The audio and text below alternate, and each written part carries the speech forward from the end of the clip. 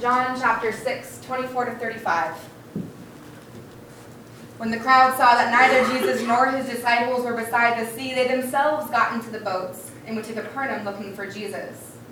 When they found him on the other side of the sea, they said to him, "Rabbi, when did you come here?" Jesus answered them, "Very truly, I tell you, you are looking for me, not because you saw signs, but because you ate your fill of the loaves. Do not work for the food that perishes, but for the food that endures for eternal life, which the Son of Man will give you. For it is on him that God the Father has set his seal."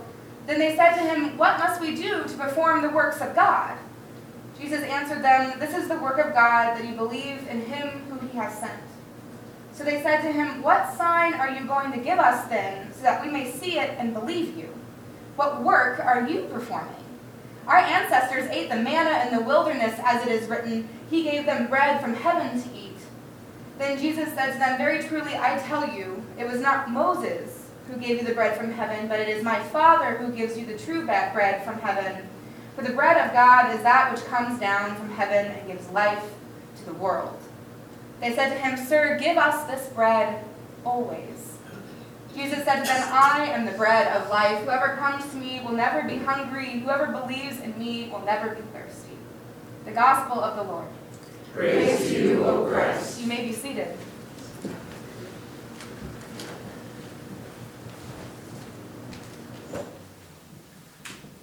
What are you looking for?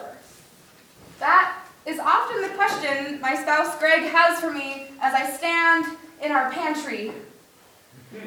Sometimes it's with the refrigerator or freezer door open instead, but more often than not, it's me halfway in the pantry, our beagle Hiccup and our daughter Hadley around my feet, reaching in to find who knows what. "What are you looking for?" Greg will ask me, usually for the second time. And my response is often the same. "I don't know. I think I'm hungry." And when Greg dutifully asks, "What are you hungry for?" I respond, usually a little frustrated, "I don't know, food." This is a regular occurrence in my house, and so in some ways, I relate well to our readings today. I am often looking for sustenance and not entirely sure how it's going to happen, when that's going to happen, or what it will be. What are you looking for? For the Israelites in our reading from Exodus, they are literally starving, like so many people in our community and in our world who are actually without food or the funds to access it. The Israelites are desperately hungry. Wandering in the desert, in the wilderness, they make their complaints known to Moses and Aaron. They are feeling desperate. They are beginning to regret following these guys in the first place. They are looking for food. They are looking for their most basic needs to be met. And God hears their complaints. God realizes that the Israelites don't totally know God yet. They don't totally trust in God in their lives, and they really are struggling to trust these Moses and Aaron people. They know God as the deliverer from Egypt. They haven't really understood God as provider yet. And so God uses this as an opportunity not just to provide for those in need, but to also teach them about gifts from God, the gifts of providing. In the evening, quails, birds came and covered the camp so they would have meat for dinner. And in the morning, as the dew lifted off the ground, honey-flavored wafer flakes were left for them to eat. I don't know if they were gluten-free, but if they were, I would have gobbled them up. We don't have the story in its entirety in our reading today, but no matter how much they gathered, whether more than they needed or less, after the Israelites finished, they each had exactly the amount they needed for the day. And God told them not to keep anything for the next day. They wouldn't need it. Looking for needs to be met, looking for the God of providing, looking for hope in a wilderness. What are you looking for? The writer of our reading from Ephesians is looking for disciples of Jesus who lead a life worthy of the calling to which they have been called. A pretty tall order. One you probably won't find in a pantry or freezer, but hopefully you'll find in a church. Maybe like ours, hopefully like ours, and hopefully like the church in Ephesus receiving this letter for the first time. The writer begs them to live into this calling, this humility, this gentleness, this patience. Begs them to bear with one another in love, making every effort to maintain the unity of the Spirit of the bond of peace. The writer is looking for this Because this writer reminds us that in all of our diversity, in all of the ways we are different from one another, there is one body and one spirit, one hope, one Lord, one faith, one baptism, one God and Father of all. Guess how many times they say the number one? You know? No. You count? It's 7. If you didn't know, it's kind of an important number in the Bible. It's the number of completion, right? And it's because we are all part of this one body and one spirit that we are reminded of this calling and the gifts we are given, because truthfully, the gift of grace comes with another gift. It's a gift of calling, a gift of purpose. I wonder if the members of the church in Ephesus were looking for their own purpose. Were they wondering if they could be an apostle, a prophet, an evangelist, a pastor or teacher? Did they need reminding that all the saints means everybody, and that it's all the saints that are equipped for the work of ministry, not just ordained ministers or paid professionals, but actually every single one of us? A tall order from the writer of Ephesians. Looking for purpose, looking for the God who's above all and through all and in all, looking for truth and love. What are you looking for? The crowds in our reading from John were looking for Jesus. He's just finished one of his most famous feeding miracles, feeding 5,000 gathered, and the crowd that has been following him all over looks around and realizes that this guy who just fed them and his followers have just disappeared. They're missing. And so somehow the crowds are able to track him down to Capernaum, and they find that he has traveled to the other side of the sea. They tell Jesus that they have been looking for him, and they wonder how he got so far so fast.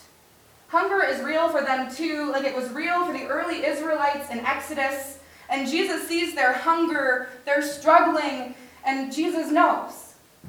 Maybe they weren't really looking for him exactly, but for the bread he could offer.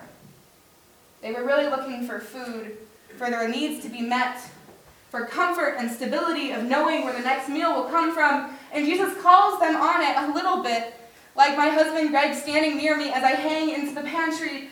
What are you looking for? And when Jesus does this, they ask him what it is that they need to do to perform the works of God. What hoops, Jesus, must we jump through in order to be fed? How might we perform to your liking? What IDs might you need? How might we be worthy of the food you give, Lord? They're asking Jesus, Jesus, what are you looking for? And after a probably awkward back and forth, where the crowds ask Jesus to prove to them that he's worth believing in, worth trusting, worth looking for, Jesus doesn't fault them for their doubt, for their confusion, or for their hunger. Jesus says that it wasn't Moses, it wasn't a person who brought the manna from heaven for the Israelites, it was God. And it's God who brings bread that brings life to the entire world. And the crowd listens, wonders, and says, "Sir, give us this bread always." Because even for a moment, in their looking, in their hunger, they recognize being fed in a way they hadn't before. They experience Jesus and the grace that looks past so much of our faults, the grace that declares, "I am the bread of life. Whoever comes to me will never be thirsty, will never be hungry. Whoever comes to me will be loved." There are more things to be hungry for than food that perishes, more things to be thirsty for than water, looking for food, looking for Jesus, looking for new life on the other side of the sea. What are you looking for? Maybe today you or someone you care about is deeply struggling and you are just looking for basic needs to be met. Maybe it sounds real nice, not all that never hungry, never thirsty stuff that Jesus says, but maybe you relate really well to the Israelites complaining in their desperate need. Maybe you are struggling to see the God of providing in your life today. Maybe you are looking for purpose, wondering at what's next for you in your life. Maybe you're wondering if God is really there in it with you. Maybe you feel tired and worn out or alone and you're tired of looking for the God who is above all and through all and in all, when you feel like you just need the God who helps, who does something, whose presence you can feel. Maybe you are looking for Jesus but not really sure why. Maybe it's partially for the never hungry, never thirsty stuff. Maybe it's just wondering what might happen next. What sign might you be able to follow? Maybe you're hungry for something, staring into the pantry of your life and not quite sure what to cook. Maybe you're not sure what looking for Jesus entails. Maybe you don't know what you're looking for. Maybe you just don't know what you're looking for. Standing in your pantry, I don't know, food, something, Lord. And that's okay, because you're not the only one looking.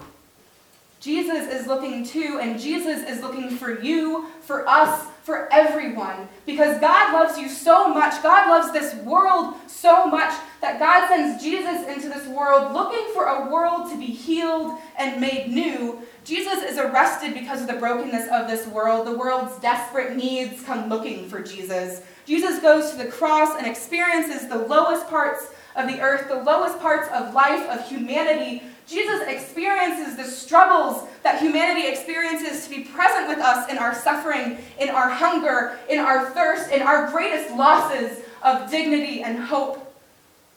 And Jesus rises from the dead looking for new life for all the world.